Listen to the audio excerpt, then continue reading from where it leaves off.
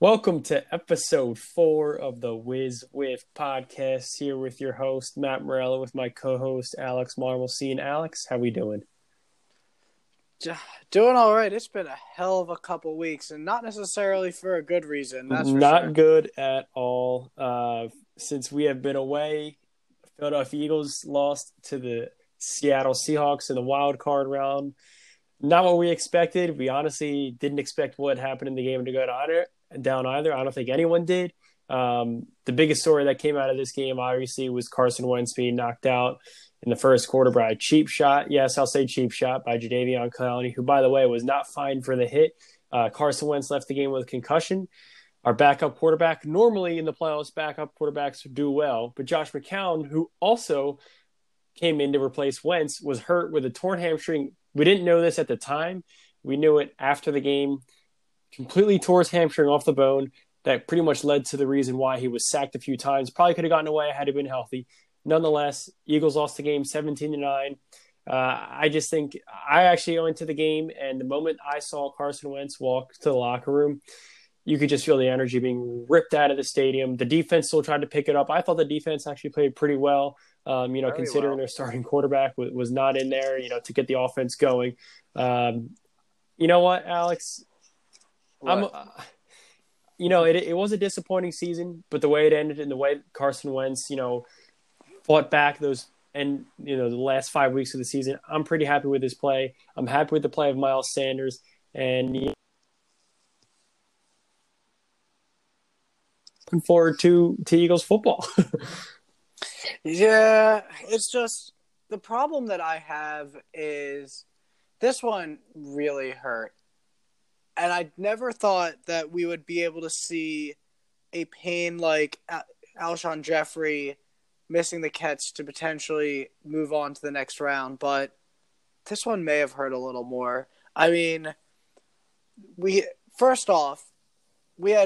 our previous episode had declared Carson Wentz the winner over Dak Prescott. Victory in total. Now we're starting to get this BS about being injury prone. Matt, would you call yourself injury prone if I took a club and beat you over the head with it?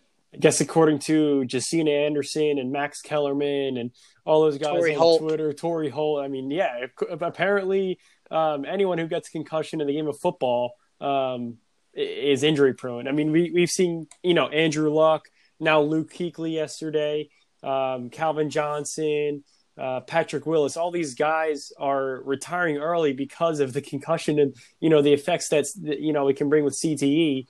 And now when Carson Wentz gets hit with a cheap shot, all of a sudden, he's injury prone. It doesn't make any. He's only missed 8 out of 64 games in his entire career. Which is crazy when you think about it. I mean, now granted, he has missed. He had missed the first couple playoffs, but you know what he did. He kept himself healthy. He fights through a lot of these injuries. He doesn't go down. It's not like when you were watching Embiid in his rookie season. Once he goes down, you're not sure if he's going to come back up. He always gets back up. He always plays aggressive. This was just, I would say, bad luck on the Eagles' part, and it's just bad sportsmanship on Jadeveon Clowney. He knows what he did. That's the worst part about it. Yeah, I think he knew right away. I think Pete Carroll had some type of bounty on him. I don't have any reason to think that he did, or it's just an assumption.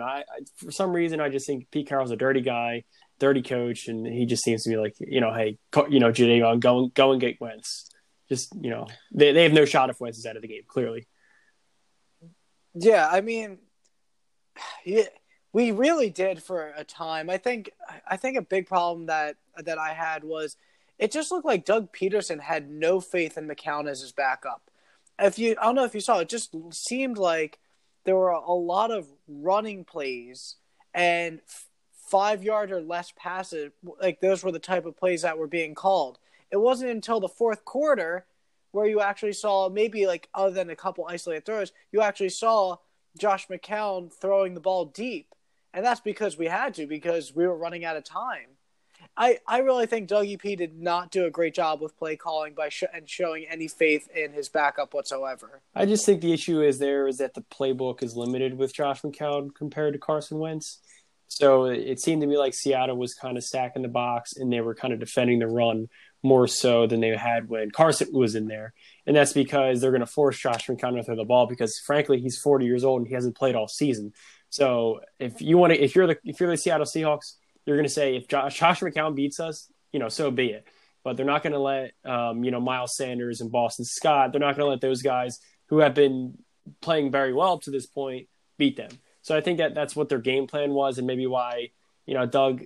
It's not easy, kind of game planning for Wentz the whole week, and then all of a sudden, hey, here's Josh McCown. So it's not something Doug obviously would ever expect. And then I don't think they expected Josh McCown to also have a torn hamstring with when he came in. So he was kind of limited in that sense as well. So do they say that the hamstring that was torn mid-game, or was it torn already without it being known? So he came up limping on one of the plays. I guess it could have. Okay, I guess I do remember that. It could have been pulled, and maybe he didn't say anything, or it could have had a minor tear and just not affected him until he actually got in game mode and in game speed. I don't think he was actually on the injury report ever before, so I would say probably not leading up to the game. Yeah, here's my issue that I have with this whole situation, and what is that? It's the Eagles fans who are calling Wentz not our franchise quarterback, and that essentially that they don't think that he's able to lead us to the promised land because he's been hurt. I'm going to break that down here for you. It's the same. In every single year that he's been hurt. So the first year was in the preseason when he was a rookie quarterback, he had completely blindside hit, broke his ribs, not his fault whatsoever. His second year, sorry Eagles fans that Carson Wentz tried to dive for the end zone and he tore his ACL. Sorry he's trying to be a good quarterback and evade pressure. And then the third year he was hurt. Sorry Eagles fans. That he tried to essentially put the team on his shoulders and on his back and ended up breaking his back. So, that's where I'm kind of getting mad at Eagles fans calling him out because he's done everything that he can and tried as hard as he can every single week. And he just gets all the worst hate and it makes no sense whatsoever. There was actually a graphic up and I was trying to find it before that actually said that as crazy as it is, Carson Wentz, in the amount of time that Carson Wentz has played, had outperformed Tom Brady in his first few years. Outperformed Tom Brady in his first few years. That it just seems like a lot of people are just not getting the bigger picture of what Wentz is, and that's what bothers me. It's just a lot of people are taking that Torrey Holt stance, and they're just seeing injury. And you know what? Maybe this is making me start to feel sympathetic for someone like Donovan McNabb, who just could never get the fans. Like, granted, so many people wore McNabb jerseys, but he just never seemed like he had the fans on his side one way or another. And in all honesty, it's just so many people are very rash to make decisions, I think. But the reality is Carson Wentz has played us basically. He helped lead us to the Super Bowl. Without him, we weren't making the Super Bowl with Nick Foles all season. If Carson Wentz doesn't, Nick Foles doesn't win those games on the road in the playoffs. So without Carson Wentz, there's no Super Bowl. Exactly, and then on top of that, Carson Wentz basically had to at some points had to single-handedly get us to the playoffs this year. I mean, our defense played so poorly against bad teams that Carson had to pull drives out. And not only that, but we probably could have gotten we possibly could. We may have been able to get a bye if just one catch, the catch at the end of the game actually occurs for some of those games, like the Falcons game, drop ball against the Lions. The Lions. There's another one too. I'm forgetting, and it's just a damn shame that Carson just has to. Like, he's not. If you think Carson Wentz is the problem with this team, then you have not watched a single game this year. Seriously, I mean, he was playing with guys who were not on an NFL roster. like at the beginning of the season. Think about that. Like It's it's just a baffling. crazy statement that looking at the team before the season, you had Deshaun, you had Alshon, you had Jordan Howard, all these guys in there. You're going to say, oh my God, this is going to be the best offense the Eagles have ever had. And then all of a sudden, halfway through the year, essentially every single one of those guys goes down. And Carson's the only one that was able to stay healthy. And thankfully, guys like The Greg irony Ward of all stepped that. up. Thankfully, Zach Ertz and Dallas Goedert stayed healthy as well. Yeah. The Wentz hate So needs to stop. That's where we're ending with that. I think we're beating a dead horse here. We are. So here we go. Moving forward, draft is in what, 3 months? We'll be here before we know. What do we need? What do we need? So obviously we're going to lose Nelson. Alshon's probably going to be out the first few weeks of the season. You don't know what you're going to get at Arcega-Whiteside again. You have to get one or two wide receivers. I don't know necessarily it has to be in the first round. If it's there, great. I think you have to get something to help out Carson. And maybe we'll see what else. I think so. I say we'll probably get someone, maybe a linebacker or someone on the defensive line. But I think wide receiver, you have to get some help for Carson. That means we're not going to get a linebacker. Anytime we've ever needed a linebacker, we have never drafted a linebacker in the first couple rounds. And I don't. It's it's Howie in his press conference addressed the issue of him evaluating college talent. I think in his quote he said he needs to take less as to how they produced in college and more so on how they think he'll project. Because the reason he took Arcega-Whiteside over Metcalf was because he had better numbers.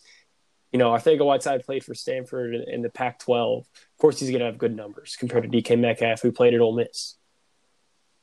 Yeah. It's a damn shame. It really is. I think one of the worst parts about what it are you is going to do? I think I don't even think Green Bay is that good of a team. I think the Eagles had a chance to go in there and win that game had we played in Green Bay. We had already beaten Green Bay in Green Bay this year. Do you know who the only quarterback in NFL history to beat Aaron Rodgers is when Aaron Rodgers is up by 14 points? That's Carson Wentz. What do you know? No other quarterback has ever beaten Aaron Rodgers when he's at home up by 14 points than Carson Wentz. So that's insane. We're gonna leave it at that. All right, so okay, well let's stick to, because we've got the championship games coming up this week. Who are you thinking right now? Who are you? I'm not gonna ask you your picks are. I'm gonna ask who are you personally rooting for? I'm rooting for Big Red. You're rooting for Big Red? You don't want to see the 6 seed Titans? As much as I would like to see the 6 seed Titans, no. I want to see Big Red. Because Big Red also gets a lot of hate in this town, and he's such a good coach. He's a Hall of Fame coach, and he's, for some reason, not liked. You know what? I'm just going to hedge my bets here. I'm just going to say, I'm not going to lose either one. I think I will be very satisfied as long as both teams do not fall in a hole and disappear off the face of the earth. I think either one of those teams will be an enjoyable team to root for in the Super Bowl, as opposed to on the NFC side. NFC side, I'm not necessarily rooting for someone, but I think the 49ers are a better team. Their defensive front, they're going to get all after Rodgers. I just know they did before, and I think they're going to do it again. They got right after Cousins and made him look. He did not look like a good quarterback in that game. So he looked like Kirk Cousins. So it was weird because normally Kirk Cousins is good in day games and terrible in primetime games. So I thought that maybe Captain Kirk would show up, but he didn't. No, yeah. If I had to root for someone, I'd probably go with the 49ers. I think after everything they dealt with, it's great. Having the best thing that anyone can do for their roster is have had Chip Kelly as a former head coach. That's the vibe that I'm getting right now. Eagles fire Chip Kelly. They win a Super Bowl 2 years later. The 49ers fired Chip Kelly, and I think has it been? They're in position to win a Super Bowl. Has it been 2 years since? I think it's been 2 years. So essentially, maybe all these NFL teams are going to start hiring Chip Kelly and firing him. So then 2 years later, they can win the Super Bowl. I mean, I like it. Well, he's probably going to get fired by UCLA. So, hey, 2 years from now, hedge your bet on UCLA winning the NCAA title. We gotta put money on that one. All right, let's move on. All right, moving on now. Do you want to get into the flags of the week? I would love to get in some flags of the week. All right. You want to take us off here? All right, so my white flag of the week. So my white flag. So before we actually start, so the white flag is some kind of thing that you're waving the flag. What are you giving up on? Your red flag. What's your violation of the week? And your checkered flag. Who's your winner? My white flag for this week is award shows. Oh my God, are they terrible? No one actually enjoys being there. I remember seeing like some kind of Q&A with, I forget which celebrity it was, and people ask like, how amazing are award shows? And they just respond, they're absolutely terrible. Ricky Gervais comes out swinging. This is the highlight of any award season I've ever seen. Just calling everyone out on their BS, left, right. What do? They do the exact same BS after the show. They don't alter their speeches. They talk about their whatever things. They drag on, and it just gets boring. Also, Oscar nominations come out. No love for Uncut Gems. I thought, what's it called? They were gonna give some love to Adam Sandler after all he's done. And then Knives Out, which might have been one of the best films I've ever seen, got one nomination from what I saw. One. And it's for Best Original Screenplay, not even Best Film. Didn't Adam Sandler say that he was going to try and create like the worst movie ever if he wasn't nominated? Grown Ups 3? Yeah, that's Hey, Grown Ups 1 and 2 are great movies. How dare you say that?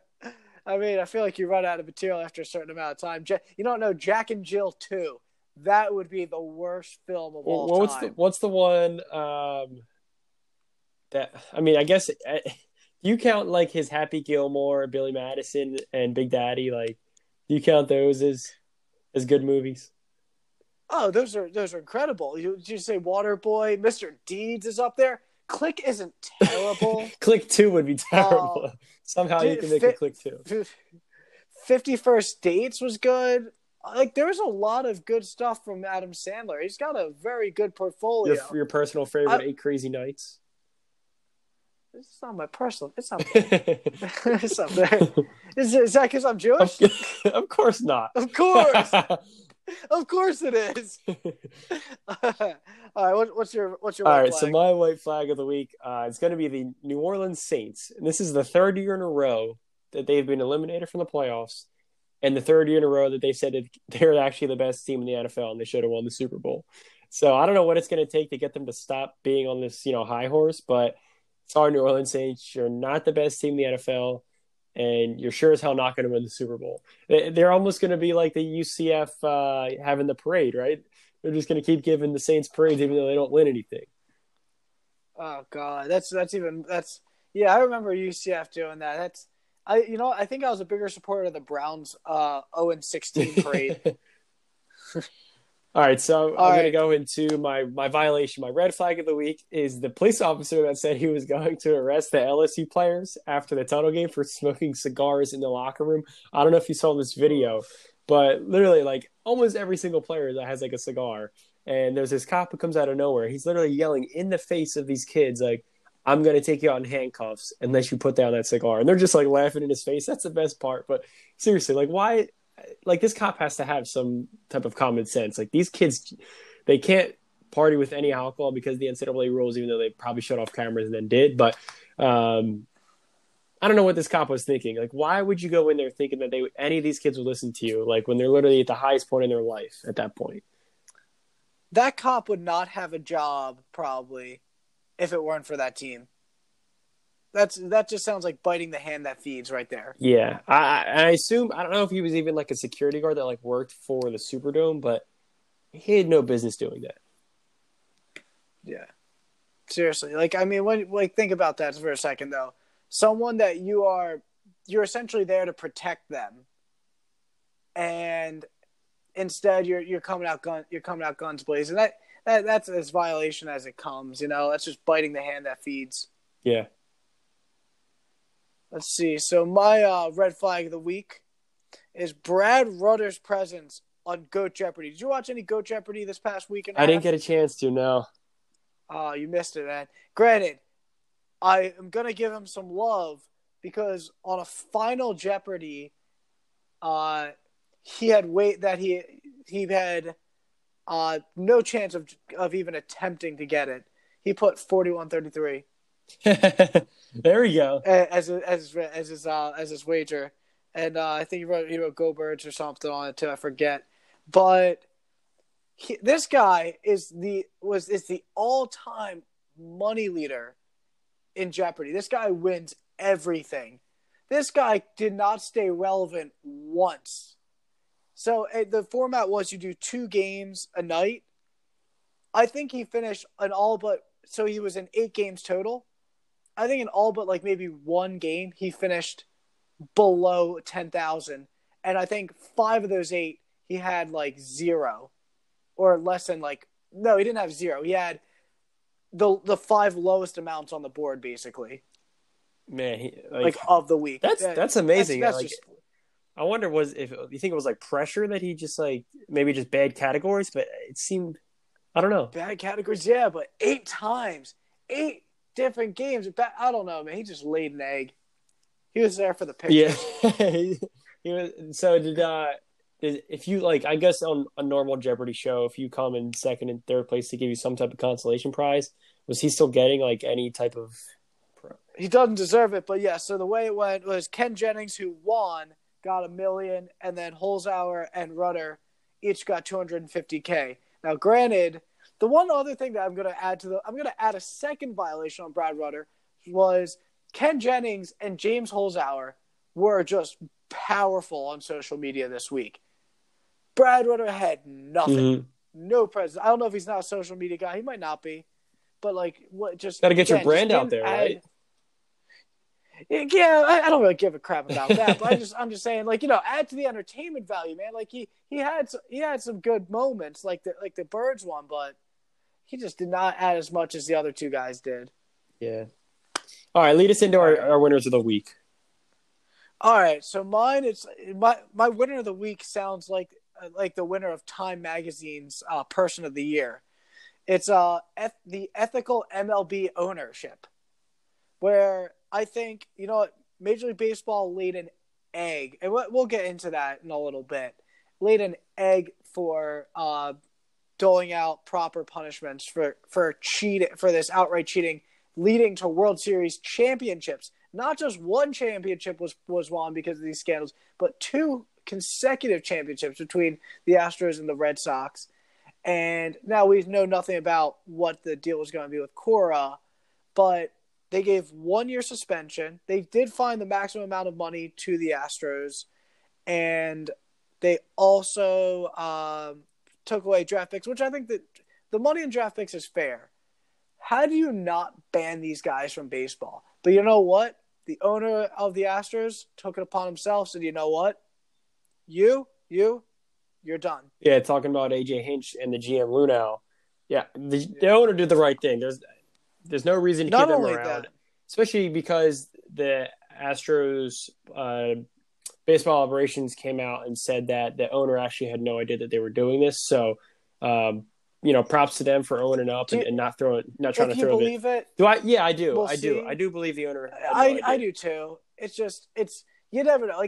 That stuff can fly under the radar, especially with ownership. This guy's a very important guy outside of baseball. But also, I want to give some credit here also to the Red Sox. Had parted ways with Alex Cora even before anything was done with the 2018 team. And then lastly, I got to give some credit to the Phillies. You know what? As much as I used to like them, the Phillies let Odubel Herrera walk. Now, granted, I don't know if that means if we bring him back because we just DFA'd him. So someone could pick him up on a minor league deal. Yeah. Which would be the best case scenario for the Phillies, so he doesn't just sit in the minors, really. Yeah, but I have a feeling he's gone. So I think I'm just going to just say that, that's an ethical win. Yes, and then I'm going to go with my winner of the week. It's the Staten Island Yankees. So it still has to do with the whole Astros and Red Sox cheating. So the Staten Island Yankees in a game in September are doing a promotional giveaway against when they're playing the AAA. I'm sorry, it's Rookie Ball, the affiliate of the Houston Astros, and they're giving away mini trash cans to the first 3,000 fans. That is one of the best promotions I've ever seen, and that is awesome. So props to you, Beautiful. Staten Island Yankees. I'm all for it. Cheating, this stuff has to be out of baseball. I very much am a disapprove of the replay system in place, and all the fancy rules that they're trying to create to speed up the game. I disapprove of all of it. I'm not a fan. It's baseball is meant to be, a game of errors. It's meant to have the human error part as far as the umpires. There's so much wrong, and I think the fact that some of this replay stuff was put in place, it kind of hurt them that these teams were using this illegal cameras and all this stuff. So we're going to take a break here, and we're going to come back here with the Astros and the Red Sox cheating scandal. We appreciate you guys listening, and we'll be back shortly. You don't want to miss this. And welcome back to the WizWiff podcast. I'm Alex, and I'm here with my co-host, Matt. Matt, let's dive a little bit deeper into this scandal now. So basically, we start out the first year we have on record of this occurring is 2017. The Astros go on this miracle run, which if you don't, I don't know if you remember, but everyone was just I think a lot of people were just rooting for them to win. Because of after all the last place finishes they had in the early 2000s, in the earlier part of the 2010s, and now they're the I don't know, now you have no sympathy for anything that's going on, and I don't know, what are your thoughts? Yeah, right now it's the biggest news in all of professional sports, and it's not just sad for both the Astros and the Red Sox. I think it's sad overall for baseball that this came out, a story like this, because you would never want to see it. It sucks that, teams we're never going to know what would have happened with the Yankees. Would the Yankees have beat the Red Sox so the Astros are not cheated? Do the Red Sox not beat the Dodgers in 2018? Have they not cheated? The list goes on and on. And it's really just sad that, there's guys who, in 2017, who could have lost their jobs, who are pitching in Minute Maid Park. They bring a guy up, he gets shelled there because they're cheating. They send him back down, he loses money. Maybe they say you're not good enough to pitch in the majors. There's a lot of stuff that could have happened from this. The league, they did put the rules in place that after the 2017 season, where now every TV has to have an 8-second delay. So hopefully it would, try to stop this. I still don't think it did, because somehow the Red Sox were able to do it in 2018. And for those not familiar, the Red Sox, how they cheated. So what they did, they used the camera in center field. They had someone in the dugout someone else, I guess it must have been down in the tunnel or down the steps. It would tell someone in the dugout, what pitch was coming based on what the catcher was putting down. That someone from the dugout would then relay that sign to the runner on second base, and the runner on second base would then relay that sign to the hitter. So both very elaborate. It is, and very elaborate. And both in 2017 and 2018, the Astros and the Red Sox, they knew that essentially almost every single pitch that was coming, and that's just not baseball. You're not stealing signs the correct way. You shouldn't be stealing signs. Yeah, I mean, I get what you're saying, but it's what I think is the craziest part about all this. This is a player-driven operation. And I think this is another part where Major League Baseball fell flat is all of these players should be implicated. I think the issue with that is the Players Association would step in, and for a guy like that, left the Astros or the Red Sox, I don't know off the top of my head, but someone who could be playing for like the Twins now, like, are you going to suspend him? Like, is it fair to them now? I think that's the argument with it. I mean, you can technically make a contract null and void in theory, but honestly, a lot of that team has stayed together. I know, like, there's been some players on the move, but it's just everybody who knows how to cheat is still on these rosters. Everybody who is it was basically the cause. Like, I mean, think about it. Alex Cora could have said something and then nothing else done about it. This was a whole team operation. Yeah, I think and it's just singling out a manager and a GM. It just doesn't something doesn't seem right about it.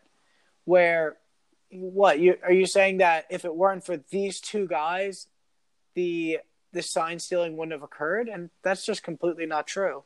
No, I mean, for the case of the Astros, it came down from like the operations department, like the scouts, like were like asked if they could find a way to gain an advantage, you know, whether it be legal or illegal, and that was it. Mm-hmm. So, in terms of AJ Hinch, he said that like he didn't like what they were doing, yet he still let them do it. So I didn't really understand that part a whole lot. You know what I mean? Well, it's not that he let them do it. It's just he never did.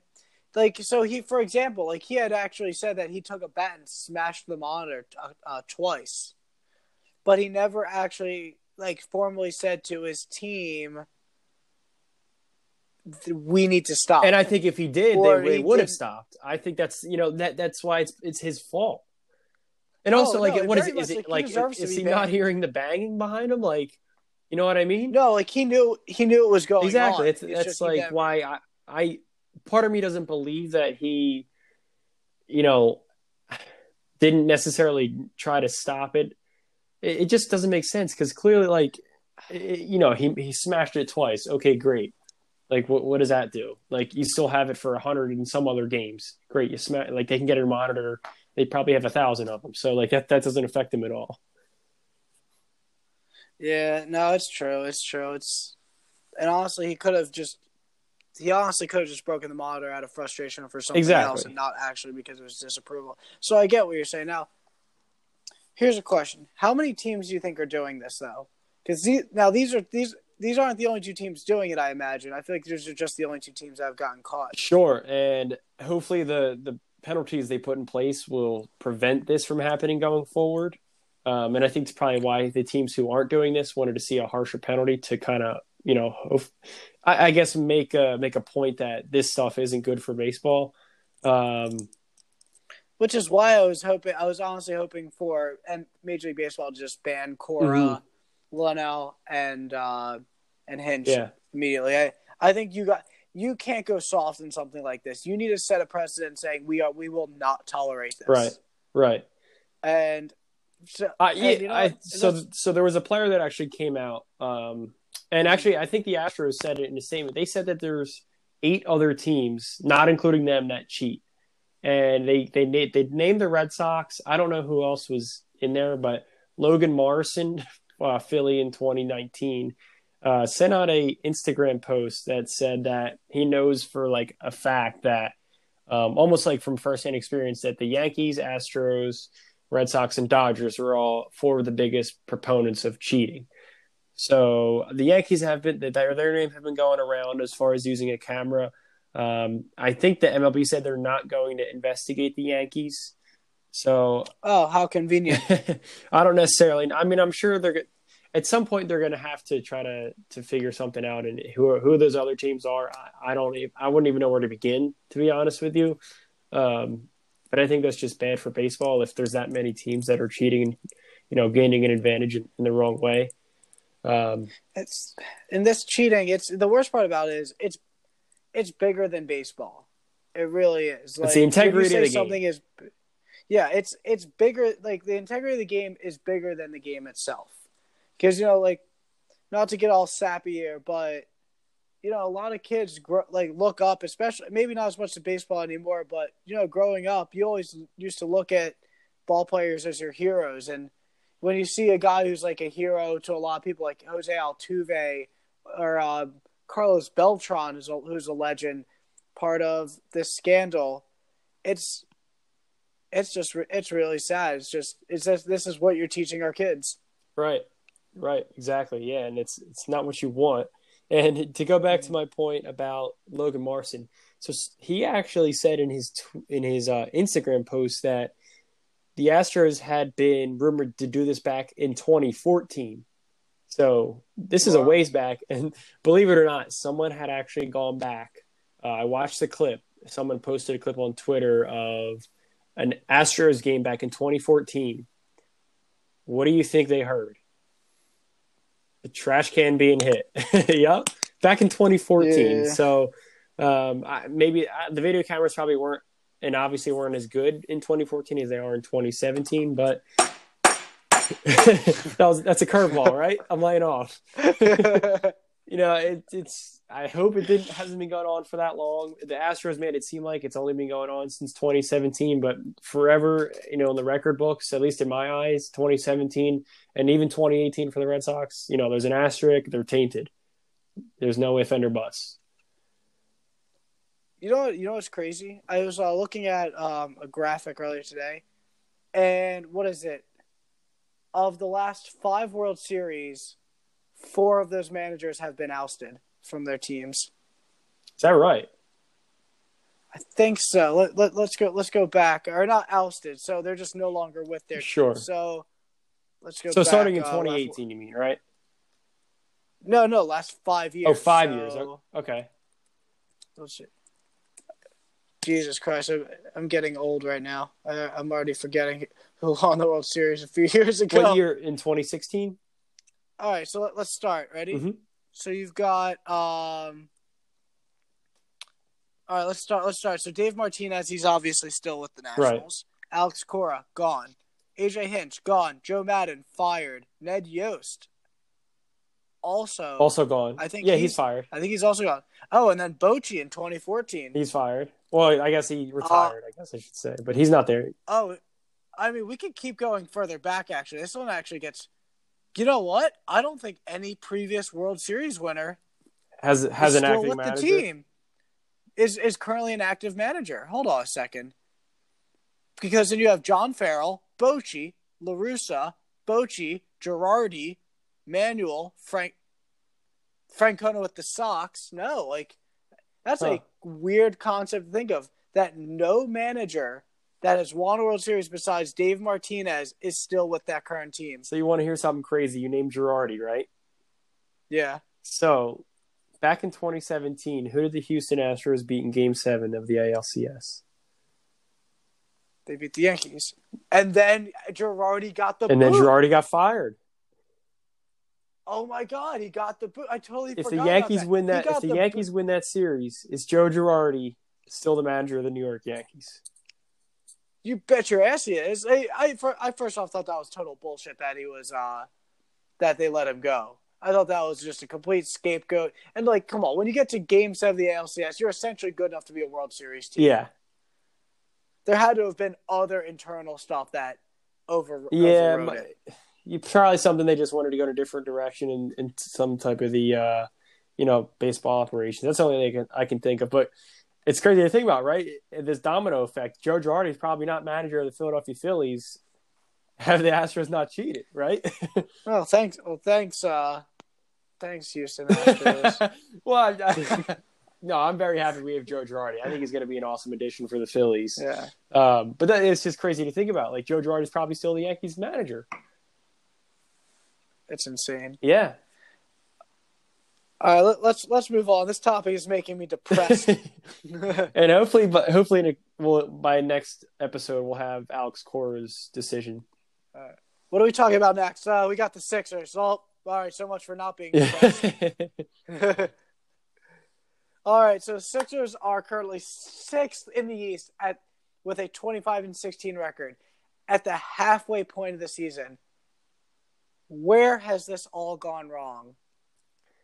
Alex, I think, I talked about it in last week's episode, 2 weeks ago. And I think they're the most confusing team in the National Basketball League Association. And they might be in the confusing team in NBA history. I'm still there. I still don't know, what the issue is, as far as why they look so good. One game and the next game they look like a completely different team. Just seems like some games are trying, some games are not. Clearly they're a different team than they are at home, as opposed to on the road. The fact that they have a 7-14 record, despite being 18-2 at home, just baffles me. considering how good some of the other teams are on the road. And it's crazy. I mean, it's. By the way, let's first say that our theory that we had 2 weeks ago has been completely disproven. That we looked great in the first quarter. I think at the start of the first quarter we still looked good in the first half, Rockets. You could say. Yeah, I guess so. But you started to see it dwindling down the second quarter, and we just got annihilated on national TV by the Rockets. And so, no, that theory is out the window. No, I think that was with Embiid too, I believe, Embiid right? did play in that game, yeah. He did play because I went to the Thunder game. We looked good in the Thunder game. Like, even when we weren't looking good, we never lost our lead.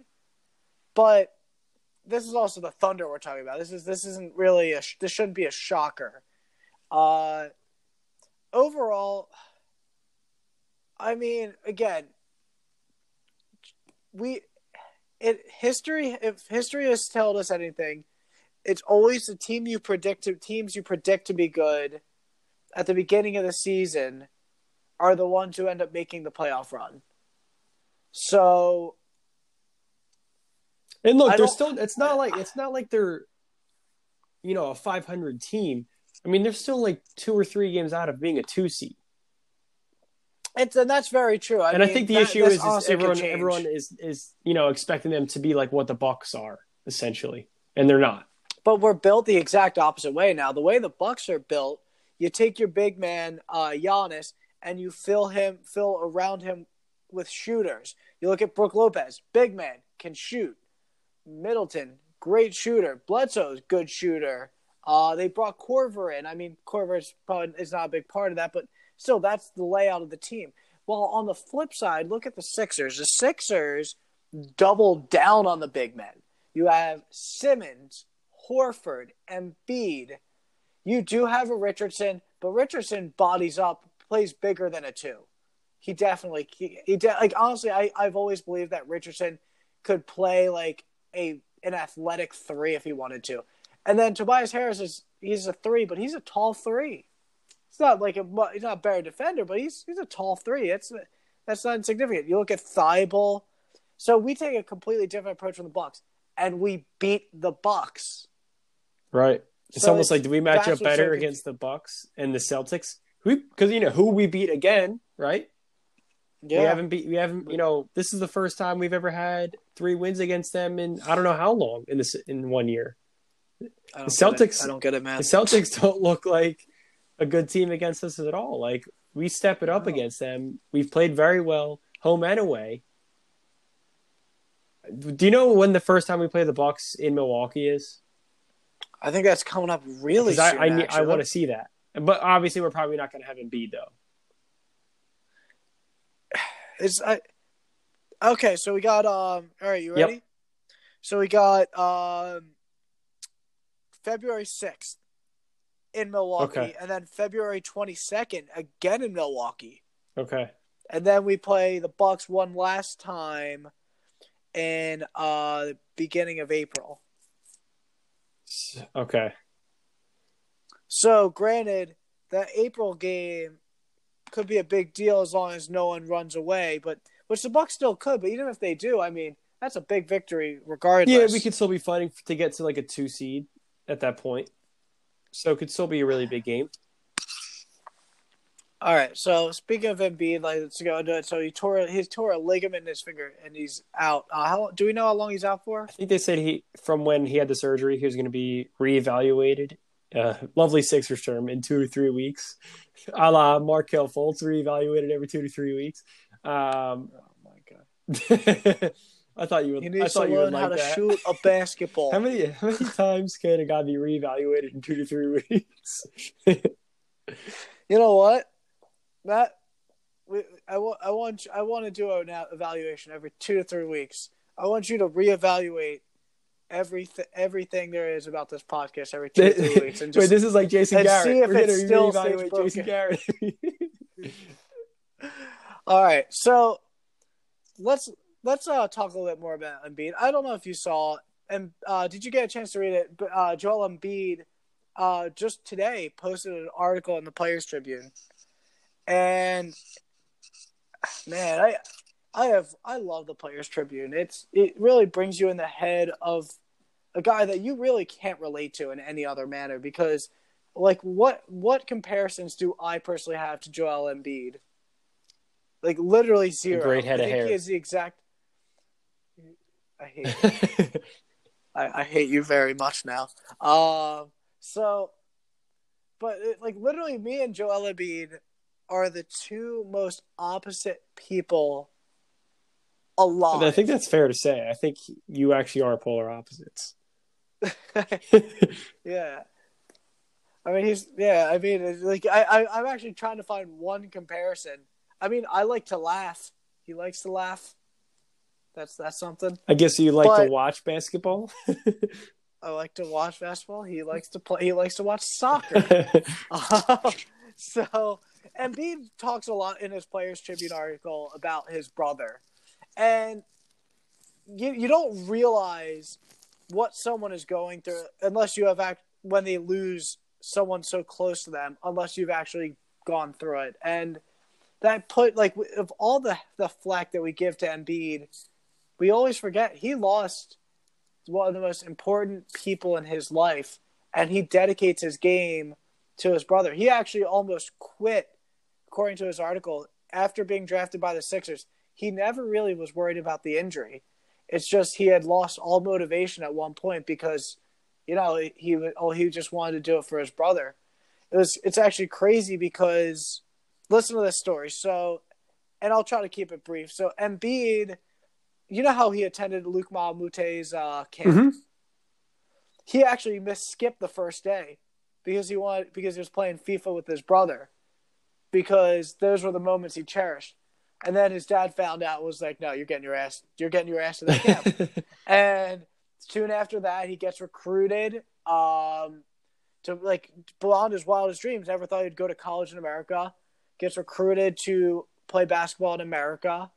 You fast forward. It goes 3 years goes by. He still hasn't seen his brother.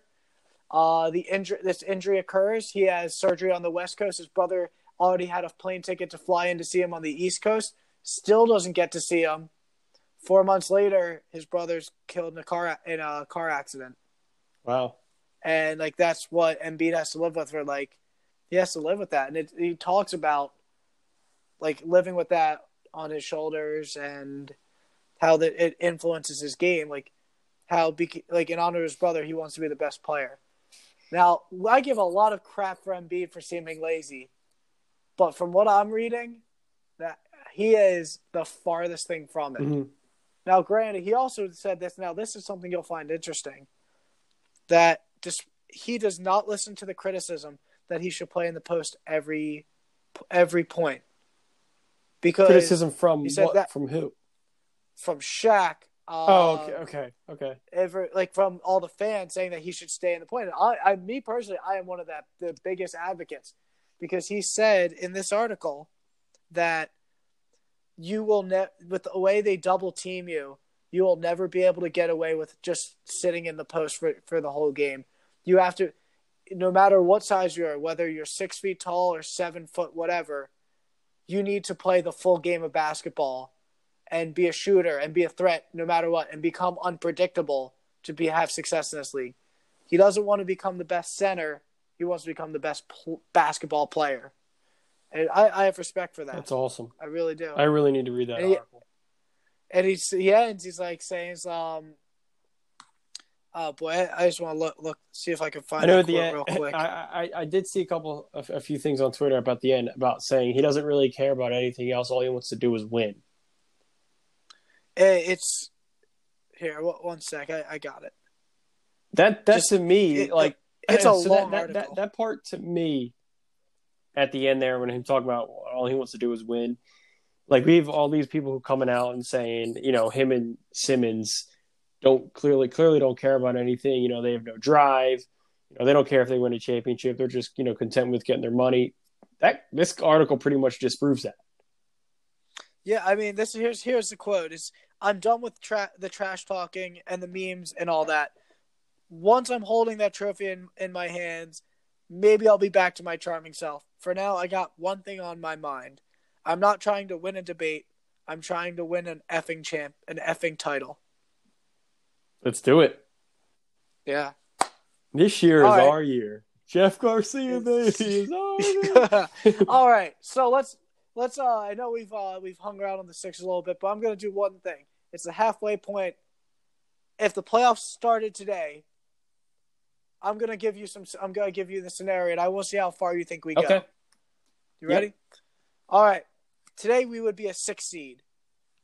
Round 1, we play the Heat, who is a 3 seed. The Heat have the best home record in the NBA at 17-1. Where do you think that series goes? I would say we win in 6. I think we win. I think we somehow win in 7. I think, and the only reason why I say somehow is because the Heat would have we would have to play Game 7 against the Heat. I don't think we would let a Game 7 happen like it did in Toronto again. Next, you play the Celtics, round 2. They're the 2 seed. We've already beaten them a few times. I think we would win in 5. 5. I would say that would go to 7 as well. You say that would go to 7. Yeah. Now you play the Bucks. Again, we decimated them on Christmas. It was at home, but we destroyed them. I see a path to the finals, and I hate myself for saying You're talking that. yourself into it. Oh God, this is you and the whole we're hosting an NFC Championship nonsense again. Could have happened. Oh God. Oh my God. Where do you land on that Bucks? Yeah. Listen, if I'm saying it right now, I think I would probably have to say we're going to lose to the Bucks, but I can't say that we're going to lose. I can't see us not being in the finals. Like, I just think we're too talented. Okay, how many games? We lose to the Bucks. If we lost to the Bucks, I think it would be in 7. So, in my opinion, I think the Heat are the tough, and I hate saying it. I think the Heat are our toughest team in that loop. Just because we don't match up with them well? We don't match up with them well, and I feel like Jimmy Butler just knows our entire team inside and out. Like, it's not like Jimmy Butler you're gonna let a team of incredibly like Duncan well against Robinson us, and Kendrick Nunn beat us. But every time we played them, they look ready for us. They always have an answer for us. Maybe that's Myers Spoelstra, Leonard, right? Yeah, I was gonna say he's the devil, but you have friggin' Myers Leonard. Just, you know what? 2 seconds left on the shot clock. Chucks a 3 up with, it's good for him, but he could just throw it with terrible form just because out of Hail Mary and it magically swishes. Mm-hmm. It doesn't just barely go and it swishes. I think we do have a chance. I still think we're going to get to that 2 seed. I think we're going to find a way to get to it. I think we'll be able to get to home court in the first round. I think we'll get to a 4. I'm a little less optimistic. Because we essentially are like conserving energy for the playoffs, like. Yeah, there's a combination of that. Our schedule. I don't think our schedule is as hard the second half, but you don't know how much we're going to conserve ourselves. That's fair. Time will tell. Hopefully, Embiid seems dedicated to come back in shape. Maybe comes back with a vengeance off this injury. Yeah, that's definitely it. All right, let's move on to our top 5. Now, if you were listening last episode, we spontaneously decided we were going to do our top 5 Dan Baker names in honor of him feeling better, and you know what? I'm excited for the Philly season. There's no reason why I should be, but I am excited for this Philly season. Me too. So the rules of this are simple. You have to say the name. You have to do your best impression of Dan Baker. Now, you don't have to say now batting for the Phillies. You just need to say the name. I think it's pretty as much fun as it would be to go through position and number. We'll just do name. Yeah, well, and no walk-up songs either. No, we don't need to play. I don't even know half of your people's or half of my people, I should say, is walk-up songs. You probably only know one of them. I only know one of them. I can tell you that for sure. All right.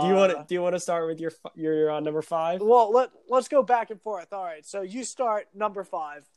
All right. So my number five is Bobby Abreu. That's a good one. That's a good one. As I feel like the larger the syllables, you're more likely gonna get better. Oh, 100%. Yeah, I think I did not if you follow look at that. if you when you hear all of mine, you're gonna talk about syllables. You're gonna see a lot. See, I actually don't have any syllables. My one is Doug Glanville. That's a good one. I like it. So I'm gonna stick with another outfielder. I don't know. This guy probably people don't even remember him. David Delucci. All right, sticking to the outfield theme.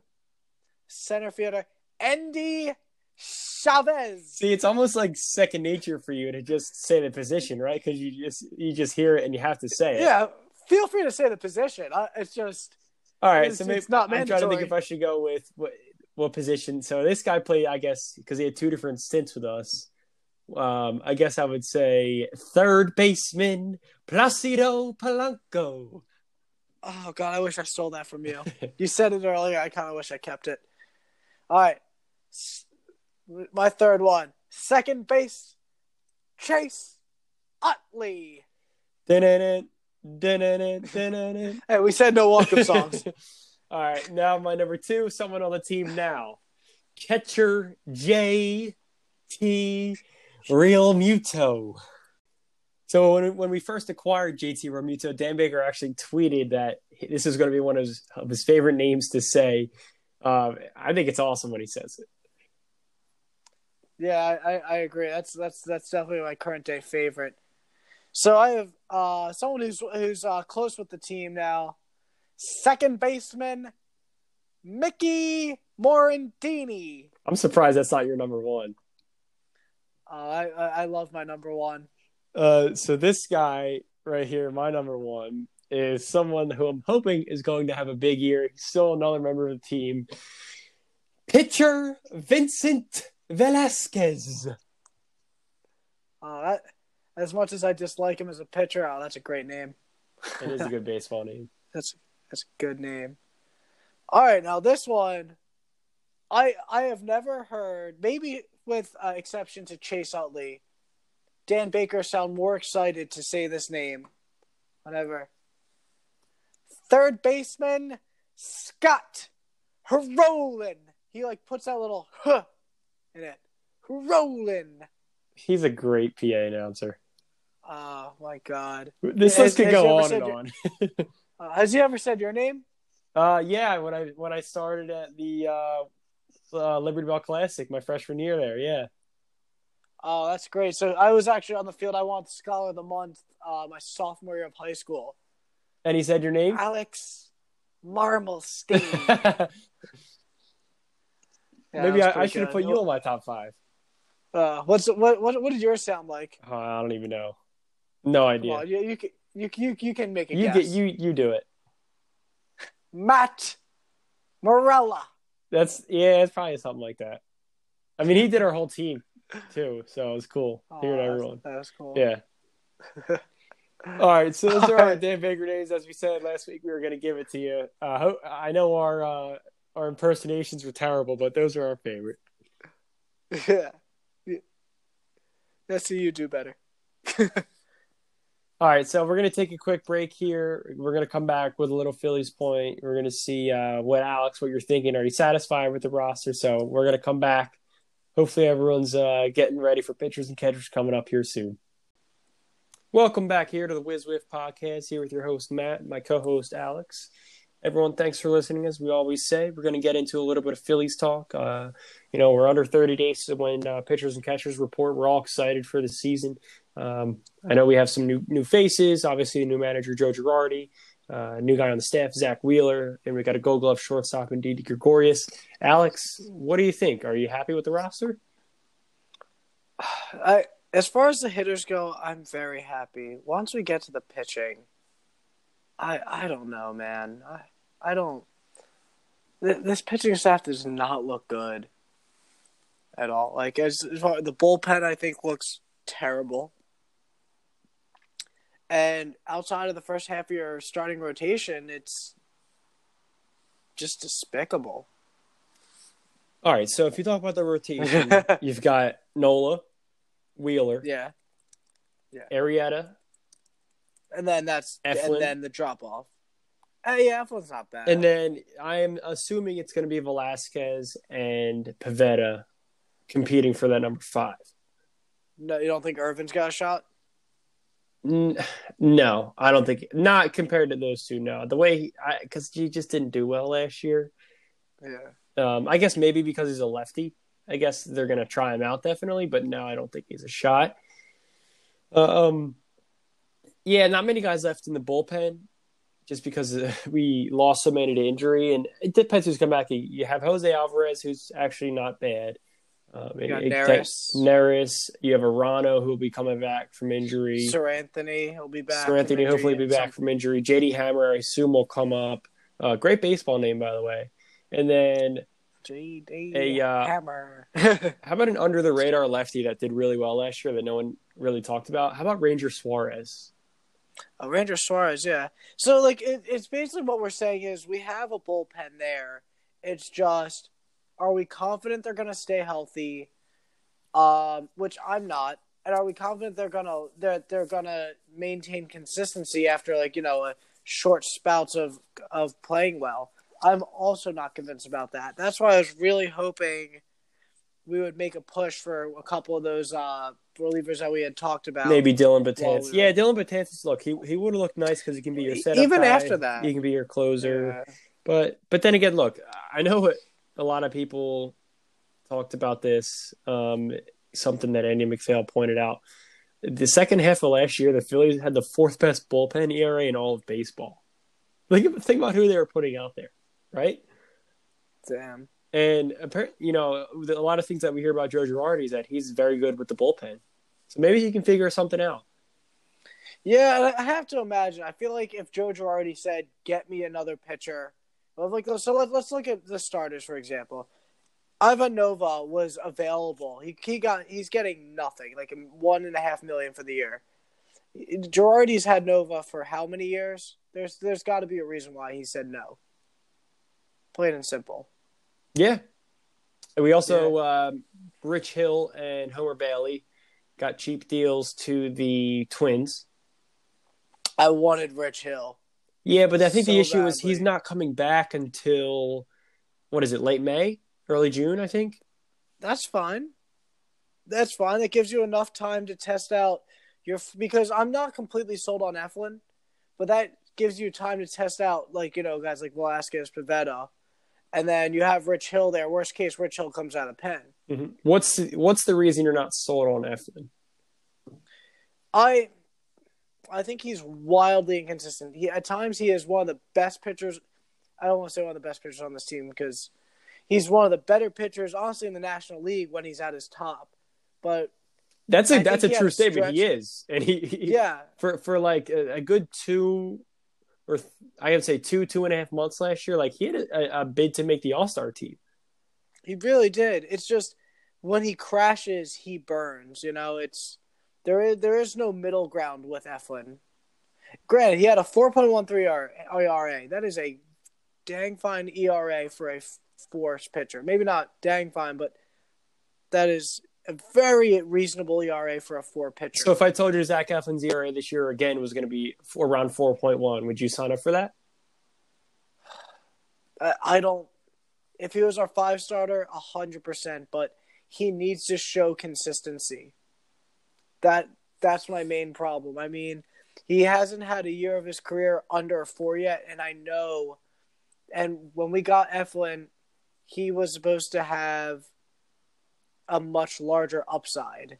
So honestly, no, I wouldn't be excited because he should be. I think he was touted as being a potential 2 pitcher when he was getting brought up. Yeah. So here's something maybe we're forgetting about as a guy who could slot himself into that number 5, Spencer Howard. Oh yeah, no, for sure, and I'm completely content with it. It's just history has shown that it's not easy for a rookie to come in and just, shut the door on Major League ball clubs, I guess, right? Is what you're saying? Unless you're Vance Worley. Unless you're Vance. Yeah, he did come in and actually do well, but most of the time it's not like outside of, your top guy like a Strasburg. I wouldn't, most of the guys aren't coming in and throwing 7 scoreless every outing. That's what I'm saying. So that's what I mean. It's just that's why you need and this isn't a want. This is a need. You need Eflin to step up this year because I don't think Spencer Howard is going to be fully ready when he gets here, and I'm not convinced that Pivetta can shake off whatever he's got going on with him. So here's 2 things a point that I want to make.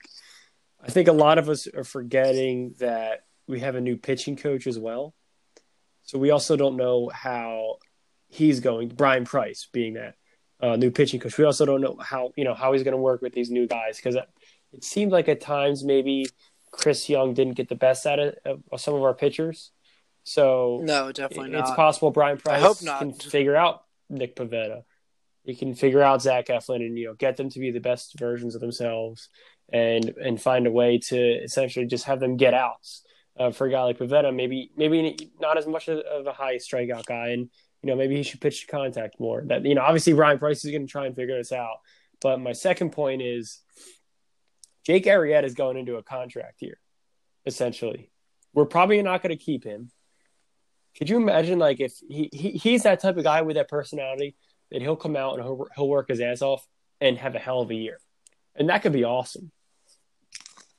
I mean, that would be awesome. It's just, I think about it though. There's a difference between not working Arrieta. and being injury prone, though. I think his best days are behind him. Now, granted, I don't think he can get much worse than he's been. We know that he has the stuff. We know that he is a very headstrong pitcher. So what would you sign up for Arrieta?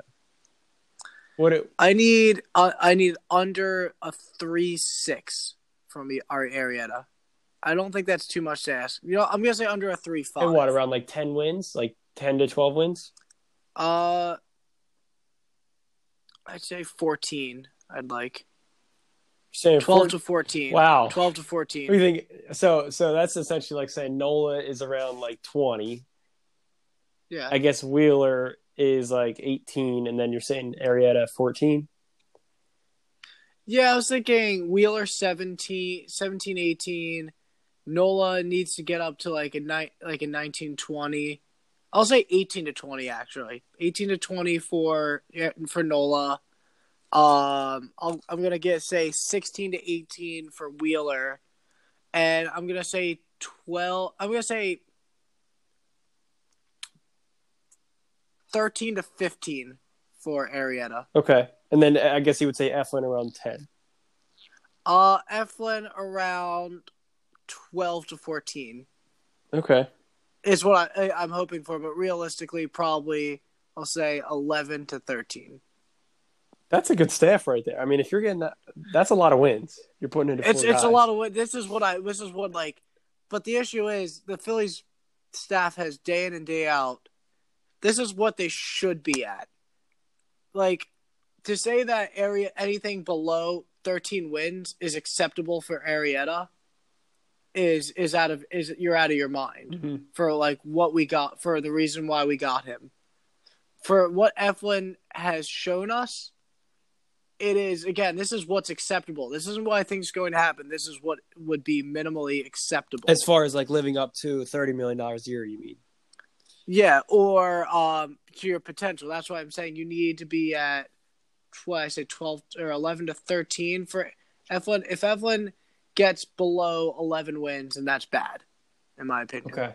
All right, so let's All right, so transition to the offense. What's your opening day lineup?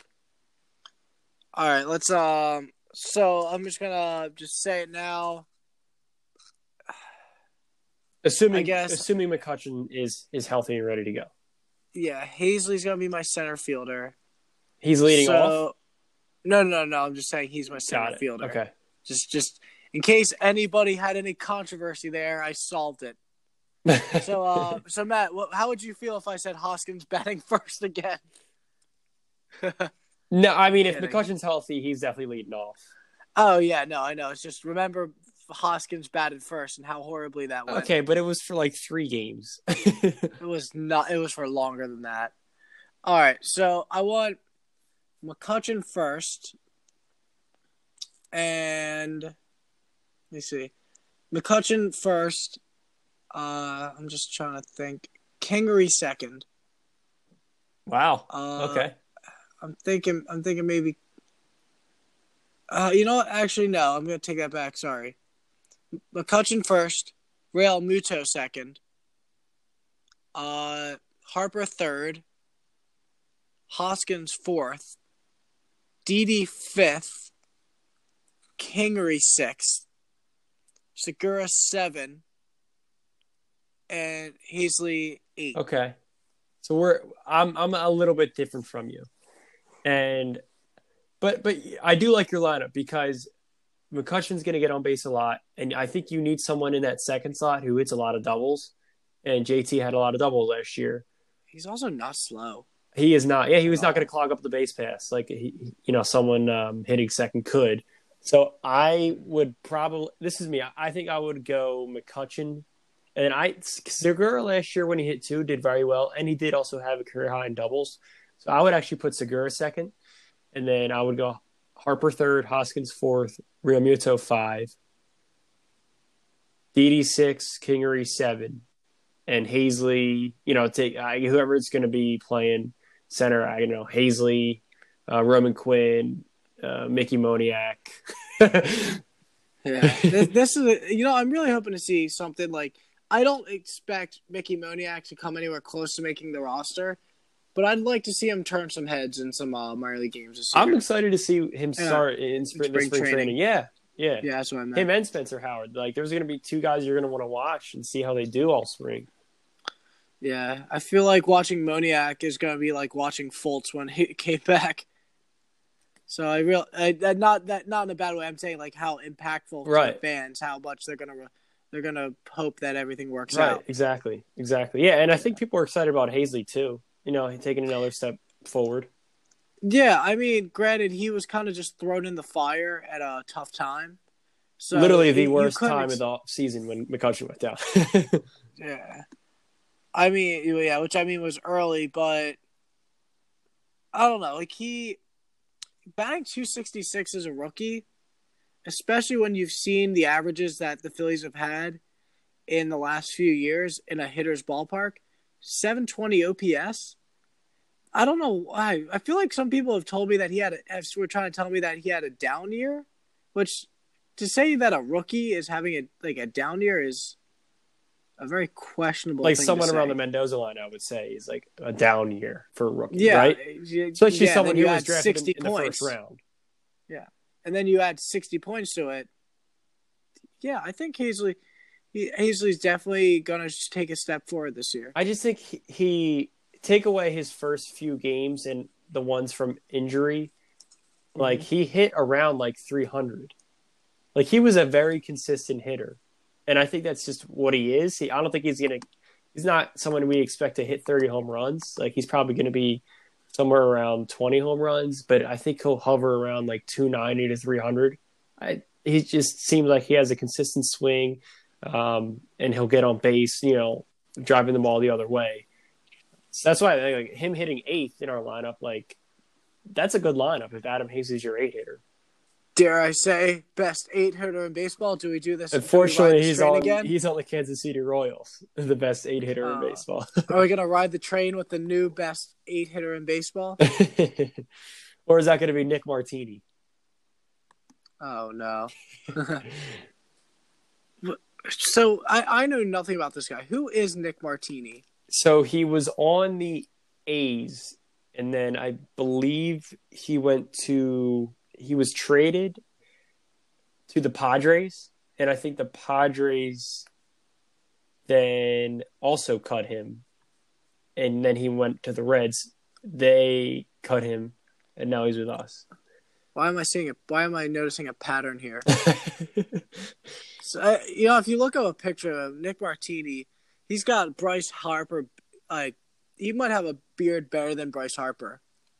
You're getting into tough territory with that one. Oh God, no! Take a look. Google I'm him looking real at quick. it. He does not have a better beard than Bryce Harper. Bryce Harper has the beard of his speakeasy barbershop. That's true. You know what? No, I don't. I'm not. We're not doing another Phillies top 5 again. Top I 5 was gonna best say beards. top 5 beards. I mean, if you're talking best beard on the team, it's probably Arrieta. Arrieta. Yeah, that's a no doubter. Arrieta, Martini, and Harper round out your top 3. That's for sure. Yeah, I mean, at least for Sir Anthony has a decent beard.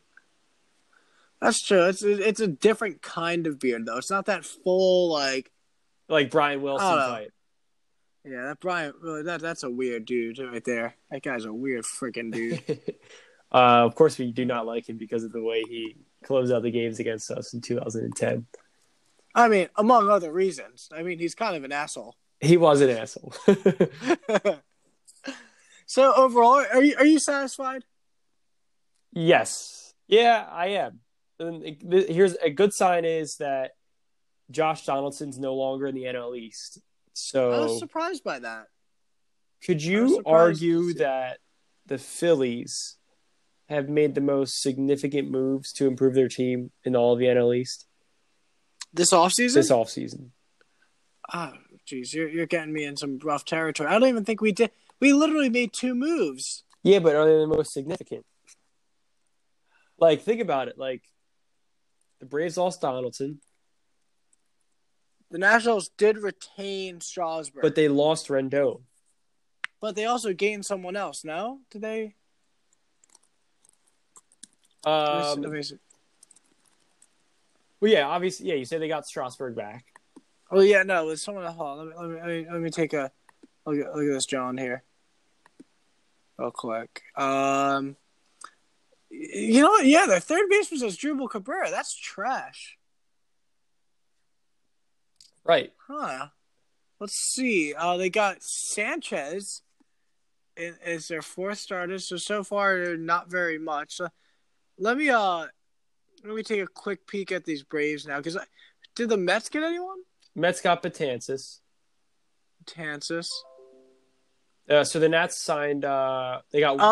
Will Harris. Cole Hamels. Yeah, Cole Hamels though. Oh right, Cole Hamels. Okay, so here's the Nationals. They have. Are we doing it? They got Strasburg, Will Harris, Starlin Castro, Daniel Hudson, Yan Gomes, Howie Kendrick, Eric Thames, and Asdrubal Cabrera.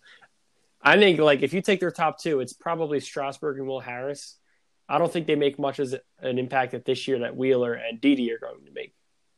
I mean, well Hudson too. They signed. Sure, but it's just the combination. It's volume is a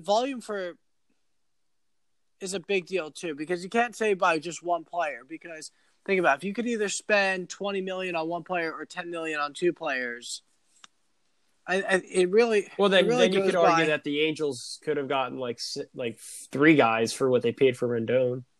You bet your ass they could have. They're probably better. Yeah. They're better, and they're probably a better team because their rotation's pretty bad. Like they probably could have gotten Keuchel, Donaldson, and like another outfielder. Donaldson got no. Did you see how much money Donaldson got? He got $23 million, but that's something year for 4 years. I know, but they could definitely afford him with. Rendon is like close to 30. Yeah, but that's what I'm saying though. So it's either you get Donaldson plus someone for 6, which I don't think really gives you much room to work with. I mean, you got Ohtani, you got Heaney, you got Taryn, you got Bundy. Oh God, he's not even your 5. Oh, that's bad. So are you talking about who Atlanta got? No, Angels. Okay. So I was just like, yeah, God, I have never seen more of a duct tape team than the right, and that's what I'm saying. Like if they save money instead of going after Rendon, they could have had Keuchel. They probably maybe like Gio Gonzalez. They could have found a way to round out their rotation more, and also go after some other guys. Yeah, I just think they're such a lost cause. I don't think there was any reason they should have gone after Ohtani. Any reason they should have. I think they should have tried to trade Trout, and I know that would be to the dismay of their fans, but you have to do something. You're just clearly duct taping your roster. But now, see, the thing You is, do have that with Trout, he has a more favorable trade value than he did before. Because there's a long-term deal. Exactly. Right. They know it's not like high. it's a rental. They know that, the team's going to have him for 10 years, assuming he, they're going to trade him in 2 years. Yes, the Phillies. Yeah, of course. Anytime you talk about a rumor, he's going back home. Yeah. Yeah. You know what? I'm not going to be surprised if we don't make the playoffs because the NL East is very good. The Mets had a strong end of the year. The Marlins suck. Nationals won the World Series, and then the Braves all season looked the best of the team. So yeah, but they lost their cleanup hitter. They lost their cleanup hitter, but they're still, again, a great team. I'm just saying. No, yeah, right. They still have one of the best players in baseball. Top 5, maybe, in Acuna. I honestly think there is a chance that we are the 4th best team in the NL East and still have 85 That's definitely wins. Possible. That's definitely possible. That's the sad part because in some years that 85 to 86 range will get you in the wild card. It'll put us. That would still, in my opinion, put us 4th in the NL East. So the hope is that Girardi can bump us from that 80, from what I think we'd be like an 85 to a 91. Who do you think is the X factor for us? As in, who matters the most on our roster, offensively wise? Who's the X factor? Like this year depends on how this guy does. I have a name in mind. I just want to see if it's the same as yours. It's my heart is pounding very hard. Rhys Hoskins. Yeah, that's what I was going to say. Because Harper is going to show up. You know what you're going to get out of JT. You know what you're going to get. You know what? You got your floor with Segura. You're right. We did. And you know McCutcheon's just going to consistently get on base. Yeah. Didi's probably going to give you close to a Gold Glove year. He's healthy again. Probably hit 270 with maybe 25 home runs. Hoskins is really the biggest question mark going into this year. That's true. All right, let's move on to the Flyers. Do we dare say? No, you dare not say it. So the Flyers right now 5th in the Metropolitan, struggling a little bit lately. Some news on them. Travis Konechny was named the only team's All-Star. But I think Giroux was also in the last man vote. So get out there and vote for Giroux so he can get in as well. And then in the past couple of weeks, we've had some injuries. Shane Gostisbehere is now out with knee surgery. Most recently, Carter Hart is out with an abdominal strain. He's out for 2 to 3 weeks. So hopefully Moose can step it up. Thankfully, we do have a good backup. And then they brought up Alex Lyon to be the backup to Moose. And then news out of one of our first-round draft picks from a few years ago, GM Chuck Fletcher said that he believes that Nolan Patrick will play this season. So that could almost be like one of those like an addition that you get almost like it's like a trade essentially, but you just get healthier. That's what this is going to come down to with this team. Kind of like what happened with I should have said we would hope would happen with the Phillies when Hunter and Neshek and them came back, but it didn't. But I think that's just going to how the additions are because I don't think they have much cap space to go out and trade for anyone. No. All right, moving on to college. So LSU defeated Clemson to finish off their season at 15-0 as national champions, and perhaps one of the best teams in college football history. Yeah, it's crazy. They were unstoppable. Unstoppable. Yeah, and unfortunately, they look so good. Burrow is going to be a unit in the NFL. He is. Yeah. I mean, that whole team, that whole roster just was filled with guys who are going to be in the NFL. Yeah. And it's also so crazy too. I mean, the path that LSU took from being just considered just a terrible team with Les Miles and that canning him and just not recovering very quickly. Orgeron, they were saying that it was a terrible pickup for a coach. And you know what? That's what I love. It was good to see not one of the standard teams always in the college playoff get in and win. I agree. Yeah. All right, so also at college football, former Penn State Isaiah Humphries has filed for a federal lawsuit for hazing against a number of Penn State players, and Coach James Franklin for letting it happen. So from what I have heard on this and read, is that so far in investigations, the university and the DA, and the police, the football team themselves, right? Yeah. Has come back with no results, but further investigation needs to occur before anything conclusive. I'm not touching this one with a 10-foot pole. Neither am I. Neither am I. I am not. So it's you hope that something like this isn't true, but if it is, there better be changes made. I mean, if it is, like you're the Penn State grad, do you need Franklin out? Yeah, I mean, honestly, yes. It's just.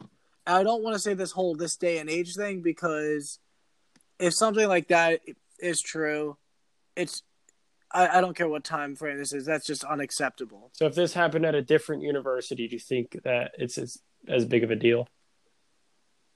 I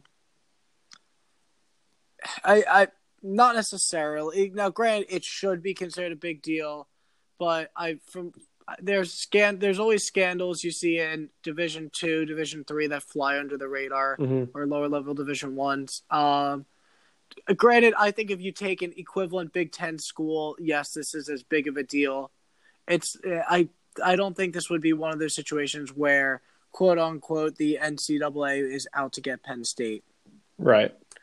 But again, don't really want to put too much into that one. As far as college basketball goes, after a tough loss at Marquette, Villanova has bounced back to win their last three, including a road win at ranked Creighton. So that's always a positive start right there. And Villanova, you want to talk about fun teams to watch? Their defense is very good. They're going to be a team to watch in the tournament that I like. I never like to pick Nova in the tournament, but you know what? That I might like to pick them too. Actually, it's not. I don't think it's one of those years where everyone's like, oh, obviously second round exit with them. I think they're too good to have that happen. Especially now. I mean, Nova, the early 2000s, definitely yes, but Jay Wright's just could land himself as one of the best college coaches in NCAA history. I mean, he won the Coach of the Decade. Yeah, he did. He did just win that. That's true. And Villanova won the Program of the Decade, I believe, too, right? Really? I like I told you, I'm not big on award shows. I believe that I know Jay Wright won. I think Villanova also got that too. So props to them. Yeah, for sure. All right, moving on now. Let's get to my favorite segment, the Philly foodie rank. So just to explain the rules, each week I will pick one or two local food staples to add to the rankings. A Philly staple can be located anywhere within the Philly area. And for this time, for the first time, we are breaking out into the burbs, baby. So to be a little more clear, I base it on the taste of the food with just a touch of the atmosphere.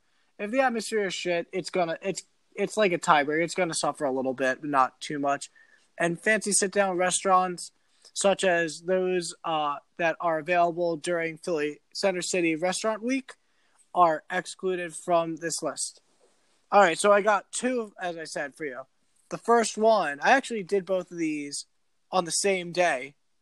Not exactly my healthiest decision, but not my worst decision, is Jaime's Deli. And that is I want to say Marion Station. I think Jaime's Deli is in Marion Station. It's got a 4.6 star rating on Google. It was a nice Saturday, a nice Sabbath. It was right after the Birds won. I wasn't feeling religious, but I was feeling, you know what? I'll pay some tribute. So let's go to the Jewish deli. Got myself a hot pastrami sandwich. I walk in, and I was one of the youngest people in there the youngest person in there by at least 20 years. At least. Which also, coincidentally enough, looks like about the same amount of time frame that they've made since they've made any cosmetic changes. Like 20 years. Very fair. Overall, yeah, you said. Yeah. But overall, it's a nice Jewish delicatessen. You want to hear what Shmuel's up to, what he's doing? You want to hear what Chaim's been doing? That's where you go. You go to Jaime's. All right. My next one is the Ye Olde Ale House. Now, this is up in my neck of the woods. Ye Olde Ale House is a 4.6 rating on Google reviews as well. And so it is in Lafayette Hill. It is a dive bar and a half. Oh my God. Like, Matt, when you were in the dorms, like, you know how like there's like the study room with like those tables that just look like they just are old and shitty? Yes. That's what we were eating off of in this place. There's like these tables that look like the kind of tables you see at a library with pencil written all over them. and like it was weird. I don't think there's any smoking in there, but it still smelled smoky, which just didn't really make much sense to me. I don't know if that's just me. Before I get into the whole food, maybe they're pushing that. They want it to smell like that. Yeah, I mean, I guess that's part of the feng shui or something. So one thing I will say as a gripe is when you go to a dive bar, and they have like some microbrews on tap.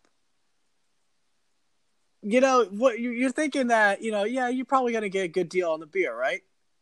It was like $7 a beer for like a microbrew. I was like, damn. Man, what are you, at Center City Sips? I know, right? So, anyways, once you look at the food, though, the food might be, and this is what kind of gets, like, I shouldn't give too much crap for it. The food is dirt cheap. Like, you can get fries for like a couple bucks, a little like mini appetizer for like, you can get sandwiches for like $6 or $7. Like it's a solid deal. So the sandwiches are as much as a beer? Yeah, it's nuts, right? Yeah, yes. It's like, I think the sandwich was like $8. Like 8 or 9, maybe like 9 if you got extra crap on it, which I didn't really need it. Yeah. So I ordered those. And this is what's crazy. I wasn't originally going to put them as part of this review, but then I learned they have a famous roast beef sandwich. And when I say famous, they never put any signs up saying known for our roast beef or anywhere. You go on the reviews, every single person mentions this sandwich. And all I know about this was that it was one of the most. It was a delicacy that sandwich. But I will say I didn't really talk too much about Jaime's sandwich. Jaime's sandwich is also one of the better sandwiches I've had in the area. It had a hot pastrami, and it was like had that nice gravy on it too. Had that nice gravy on it that stayed hot like through a car ride. So that's why I just want to say to compare the two, I still think Jaime's sandwich was well better, but I'm also not the biggest roast beef guy, but the roast beef was literally just a sandwich and nothing else to it. So with all this being said between these two places, here's my order. You ready? Mm-hmm. Pastrami and things, Tacanelli's, bakery on 20th Street. I'm going to go Jaime's over Geno's. I originally was going to put Geno's over Jaime's, but you know what? I think Jaime's is such a staple, and you know what? Geno's has, in my opinion, sold out. They don't have the attitude anymore. The sandwiches have gotten worse. So then I put after Geno's, the Ye Old Ale House, then Insomnia Cookies, and lastly, Fitzwater Street Bagels. Still a heck of a list. Heck of a list, and it's only going to get bigger. I got Have you gained weight since you've been doing this? I really don't know. I don't really believe in scales. All I know is I've also tried a bunch of places as well during the time off. Because I go to the city like almost every weekend, so still a lot of places to go to, right? There's some good places to come, and I have a feeling there's gonna be some things close to the top of the list coming soon. Let's see. So for local stuff going on, as I had mentioned, it is currently Center City Restaurant Week. It is back. It started on the 12th and it ends Friday, January 24th. That is for participating venues. And there's some nice restaurants too. You got is there something you recommend? Because I actually may try this. So I'm trying to think. So I went to for 6 months. I went to Alma de Cuba for it, and that was a very good experience. I haven't been to too many fancy sit downs that are on this list. Let me. I guess you could argue the steakhouses, right? Like ones that are super expensive that maybe you wouldn't go to, but now you can for a restaurant. Yeah, for sure. So yeah, it's $35 a plate it's $35 and you get like a 3-course meal for dinner, or for lunch it's only $20. So yeah, you bet I'm going for lunch. Let me tell you. Del Frisco's? No, where am I going? This is actually bothering me right now. It's a nice Italian joint. Oh, you already have a reservation?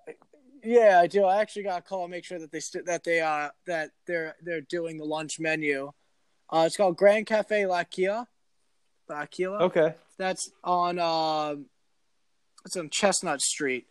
But another one that I've heard so I've also been to another place, not for Restaurant Week, Dandelion. That is a British restaurant. In my opinion, it's a great restaurant. In my opinion, I think British food is just terrible for you. I've been to London and I felt, but like once I got back, I just felt very sick from all the food. Like it's just because it's so fatty, or it's so fatty. The pork, the right. bangers and mash. I was eating kidney. I like kidney. It was good, but it's just again very fatty. A lot of pork product, as I said. It's probably tough to digest. Gammon, yeah. For me especially, I'm a little bitch with all that too. So no filter on today's show, everyone. Yeah. So, all right, the next one. So, Penn's Landing Blue Cross River Rink. They have their Winterfest Brewfest on Saturday from 1 p.m. to 8 p.m. So a variety of breweries will be giving out free samples all day. It is free to attend, free beer. I will most likely be there solely for that purpose. And they let people drink and ice skate at the same time. Don't drink and skate, baby. Don't drink and Zamboni, my friends. All right, I'm going to take us into the Sixers and Flyers. Sixers are playing the Bulls Friday at home, and then they are playing the Knicks also on a back-to-back, and then they have the MLK Day game versus the Nets. That's going to be in Brooklyn, which is typically in Philly, but now we're in Brooklyn. And then the Flyers are playing tonight against St. Louis, back-to-back against the Canadians at home tomorrow. The Kings on Saturday is also at home, and then we have the Penguins at home as well. And as we speak, the Flyers are actually headed to overtime. No surprise right now with St. Louis. Also, we said it before, 27 days till pitchers and catchers report. So I'll be here before we know it. Villanova's playing at home this upcoming week against UConn, and big game against number 5 Butler. Maybe we'll get a Butler is number 5 since when? They're good this year. They're good, but yeah, they're good. Where did that come from? Brad Stevens. Yeah, seriously. Gordon Hayward and Brad Stevens are running Butler this year. They're a pretty good team. So that rounds up the schedule for the Philly sports this week. Unfortunately, no Eagles. I'm crying, yes. So my picks of the week, here we go. I'm going to take the Chiefs in the AFC Championship game -7. I'm also going to stick with the favorites. I'm going to stick with the 49ers -7.5. And then I'm going to get you some over-unders on those games. I'm going to take the over in the Chiefs-Titans game, the under on the Packers-49ers game. And then since there's usually I do like 5 games, there's really no other game that I would do. I'm going to do a little bit of a player prop. Haven't done one yet. I'm going to say over 75.5 receiving yards for Tyreek Hill. Now, audience, before we get any further, I just want to let you know that as last week, Matt was 2-4-5 last week, bringing his overall record to 7-8. I was 2-3 again. 2-3 again. Just, I know it doesn't count for this, but I did place in my college football wager pool. So, all right, good for you. No, I didn't put any of them in here, but maybe I should have. I would have had a good record. I think I there were, I forget exactly how many bowl games. There were 30 of them, and I think I was like 23-7. So, hey, for what it's worth, I should have put them all in here because it would have had a good record, but. Nonetheless, I am 7-8. So hopefully you guys are not listening to me. And if you hopefully this week you're listening to him and he wins. Yes. So that's my picks of the week. Alex, yeah, take us away. All right. Well, just want to thank everybody. So if you want to listen to more of our podcasts, gotta follow us at WizWiff. That is at WHIZ_WHIFF. That is on. We are on Twitter. Follow us, Matt. Hey, Ro, we appreciate you listening. Thanks so much. Have a good week. We'll talk to you soon. Go Flyers and go Sixers.